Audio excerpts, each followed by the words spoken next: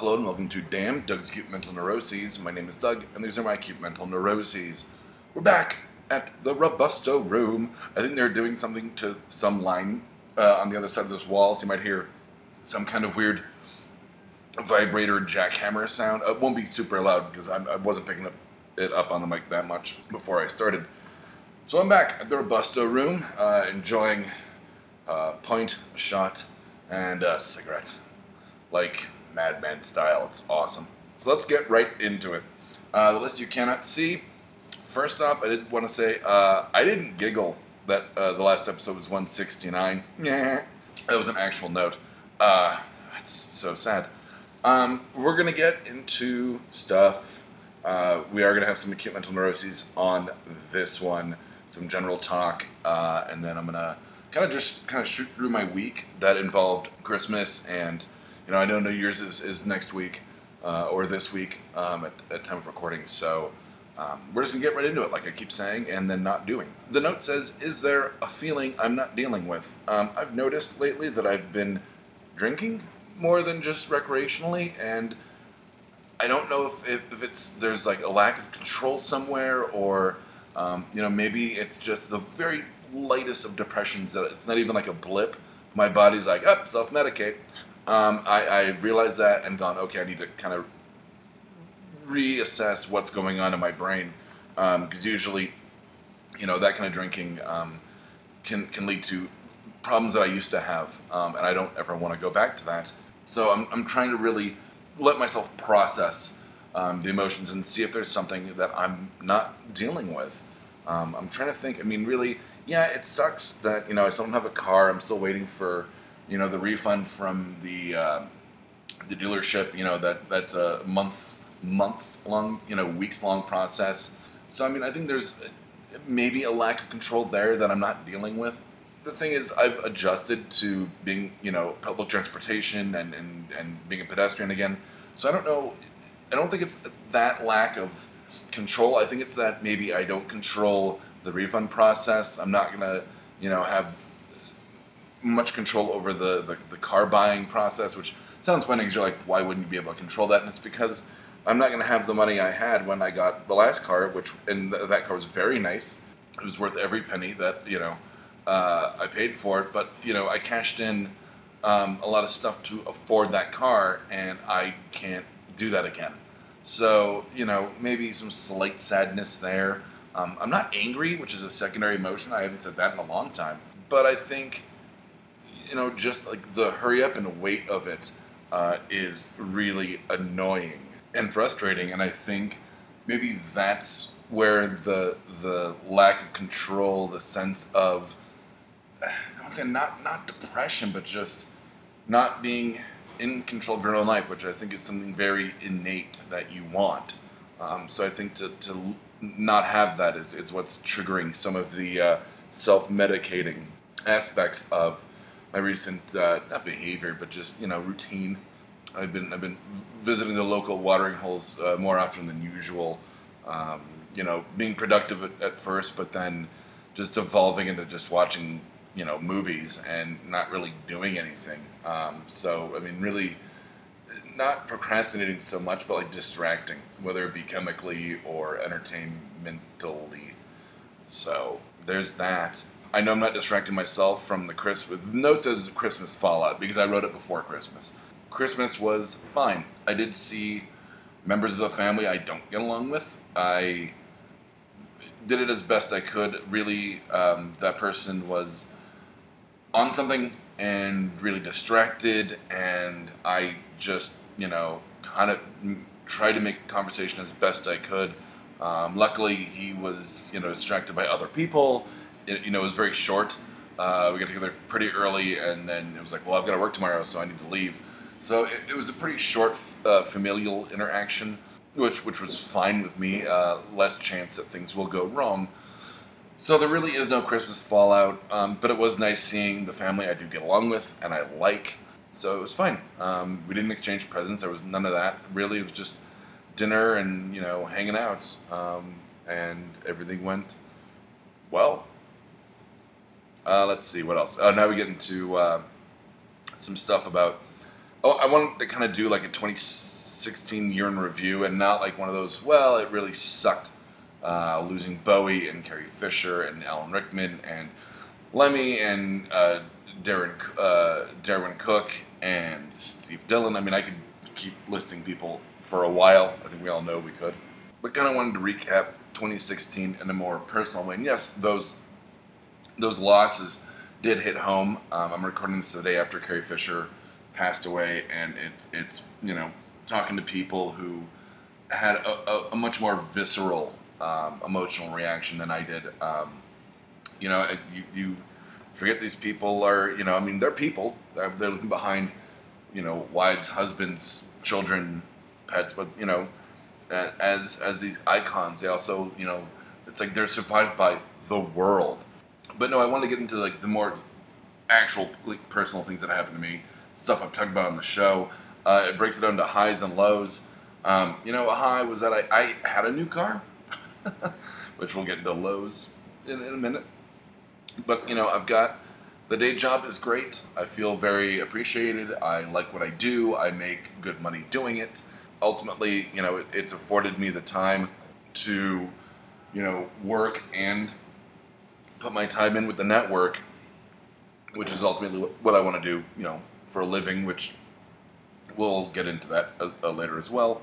And the BACN, I mean, the networks, after the, birthing pains and all that of rebranding the network, I still love what I'm doing. I know there are days I wake up and go, fuck, I don't want to work on a new variant cover, or, I've got to record this, and it interrupts something else. I sit down and I go, just do it. And by the time I've hit that record button, I'm elated to be doing what I'm doing. So, I'm very excited about what's going to be coming up, which I'll talk about when I get to the what I want out of 2017 note. Finding that great car, having a good day job, loving what I'm doing on the network, and it's been a blast this year. We've had a lot of fun. We had NDK. I've met so many cool people either through the network or through the day job that it's been a blast and still is. The lows, of course, were the death of two cars. One of which, my fault, which I took accountability and paid the fine and did whatever. It was not a big deal.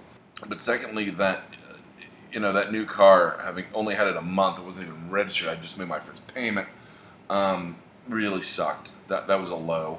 The note after that kind of corresponds with it.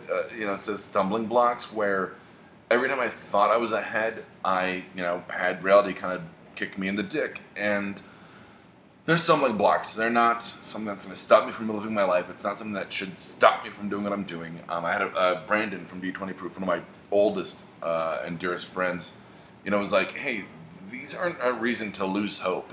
You just got to keep. They're not like roadblocks. They're hurdles. Like you just got to hop over them. I guess you could hop over roadblocks too, I suppose. But what doesn't kill us makes us stronger, and that's kind of what he was saying. There are problems, and it's just solutions in disguise. So, I had some stumbling blocks. Was some of it probably a self-fulfilling prophecy or self-sabotage? Probably. I'm not used to things going well. I'm one of those people that, I'm kind of only happy when it rains. And when things are going well, I kind of have to take, a baseball bat to it. Whether you want to view that as a Negan reference or not is up to you. I didn't mean it to, and then I immediately thought of that. So, 2016 actually took Abraham and Glenn as fictional characters. Holy shit, let that sink in. Won't see them on the memoriam on the Oscars, but I guess you would have seen them on The Talking Dead. So yeah, it's been a year of high and lows, much like every year is. I do want to talk a little bit about what I want to get out of 2017. It's mostly BACN stuff. Well, it is, I want to get transportation back. I want to, have that freedom back and try to live a normal life that's good stuff and not sabotage it, which, when things are going well, that will be my goal, is like, keep things well as much as you can. I can only control myself, but really recognize it's like, well, that might not be the greatest life decision, while things are going well, like, just you don't fuck up is what it's gonna have to be my mantra when things are going great. So there's that, and then the BACN. We've rebranded. Lizzie, I talked about this on No Applause very briefly. Recommended the Homecoming podcast, which I've been listening to, and it's phenomenal. I highly recommend it, from Gimlet Media. I'm not going to get into like a review of it, but I do recommend it. But afterwards, they have like kind of a behind the scenes look at the episodes, and I think he recommended it knowing about what Deb and I were looking for the I Hate Kathy Hammond podcast, and it's given me some ideas about the audio engineering and direction. Or when I say direction, I mean like actually being a director of that show, what I want out of that podcast. So I mean, I'm looking forward to launching, Kathy Hammond and really getting a really great show out of that, as well as I have started breaking down. I sent Lizzie and Deb the picture. I'll have to put it up on our Facebook. I have started kind of hitting the kind of last lap of prepping Fear Agents, which has felt really good. I finished the outline of the whole novel. I started breaking it down with Post-it notes on the back of my door about where the interactive aspects are, the interactivity, which branches that they can, the people that follow Fear Agents will be able to choose, and which ones where they won't be able to choose because I need to go in that direction. It's very much the Hiro Nakamura apartment, the future Hiro Nakamura, with all the threads or all the yarn. I've likened it to John Doe's apartment in Seven, because it just looks like I'm this crazy fucker, like taping shit to the back of my door in a code that only I understand. But I'm really excited. I've already brainstormed, I think, 6 or 7 digital art pieces for Fear Agents, and I'm going to end up giving the outline to Deb and going, well, what would you like to see visualized? With Lizzie as well, I think would be another excellent set of eyes on that one. But I think it's going to be a lot of fun. It's going to be a lot of work. I don't think we're going to not launch at the top of the year. It maybe March or April, but it's going to be a lot of fun. It's going to be work intensive, but I think it's going to be a great product coming out of the network. And lastly, speaking of Lizzie, I got Lizzie's Christmas present, which she had an addendum to that said, it comes with a challenge. I honestly thought, I had talked to someone about this, that I thought he had gotten me like a Game Master book, and the challenge was to best or at least equal Brandon in terms of being a Game Master for D20 proof. I couldn't be more wrong on that. He got me this, I'm hard pressed to call it a game, but it's this card game called Sneaky Cards, Play It Forward. And it's actually a really neat concept. It's basically these cards that have different things that you do as a goal, and when you get the goal, you pass along the card and hope that the person you give the card to continues doing what the card says. I know that sounded convoluted and confusing. It is not. Let me explain. Basically, there are cards that say, take a selfie with a stranger, and then you give that stranger that card, and they go off and take a selfie with the stranger and give that stranger a card, so forth, so on. You literally paid forward. There's stuff like buy someone a present that's like, $5 limit, like a candy bar or whatever, and then you give them the gift with that card, then they do the same thing. Not necessarily a candy bar. I think I can write in what I would like them to get, but it's something like that where I can say like a $5 like iTunes card, like just be nice. One of them is buy a stranger coffee, be a flash mob of one somewhere public, give this card to a stranger without them knowing. Really neat stuff like that. And the deck has an individual like serial number, I guess, that I'm going to register online, and then you can track, I almost said trace, yeah, I guess you could do that too, but track where the card, is now, or who's done what and where they are, not in a weird stalkery kind of way, but I mean just the card. Now, given the premise of it is, more dependent on, it's very dependent on the initial initiative, the primary initiative, which would be me, and I hope that, whoever I give the cards to continue, paying it forward or playing it forward, as the case may be. I think it's a little over 50 cards. I think it's like 54. So my New Year's resolution, I guess I'll get to a week early, because I think this will pop right around New Year's, I'm going to try to nail down a card a day. Really a card a week. But if I start the week on Monday and I get that card done on Monday or Tuesday, I will move to the next card on Wednesday. So I'm constantly trying to get these. Basically, the point of the quote unquote game is to get rid of all your cards. Would have been really neat had Lizzie maybe bought like 3 decks and given one to Deb and one to me and one to him, and see who gets rid of their cards first. Because you could do it like I'm suggesting, where it's like I'm just gonna do it, and have a set like time structure, or you could just be like, whenever I go out, I'll just have it with me in a backpack or whatever, and or I'll bring out a card to a bar and I have to do that. So it's really neat. I think he, and this is supposition purely on my part, wanted me to kind of break out of my comfort zone, work, watering hole, back to home, or and then back to work and so forth and so on. That he wanted me to break out of that routine.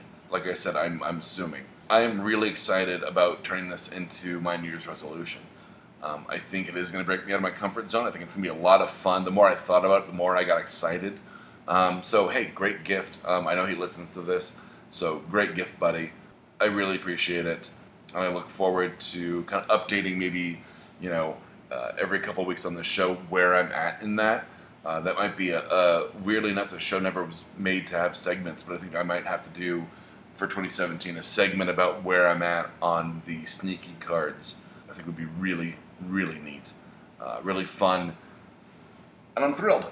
I'm thrilled to break out of that. I think on the heels of me talking about like a lack of, not focus, but a lack of control, and to some extent a lack of focus, that I've just been kind of going through the motions. That's a Buffy reference.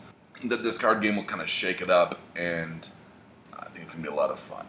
So on that note, this episode's gone on long enough, I think. So from Damn, Doug's Acute Mental Neuroses, I'm Doug, and from Damn, Doug's Acute Mental Neuroses, these have been my Acute Mental Neuroses 2016 into 2017 edition. Play it forward. Good night, Internet.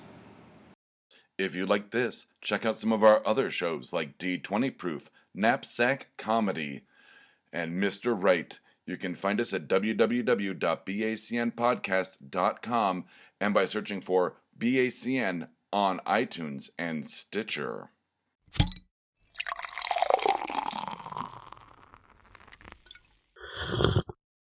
Oh, yeah.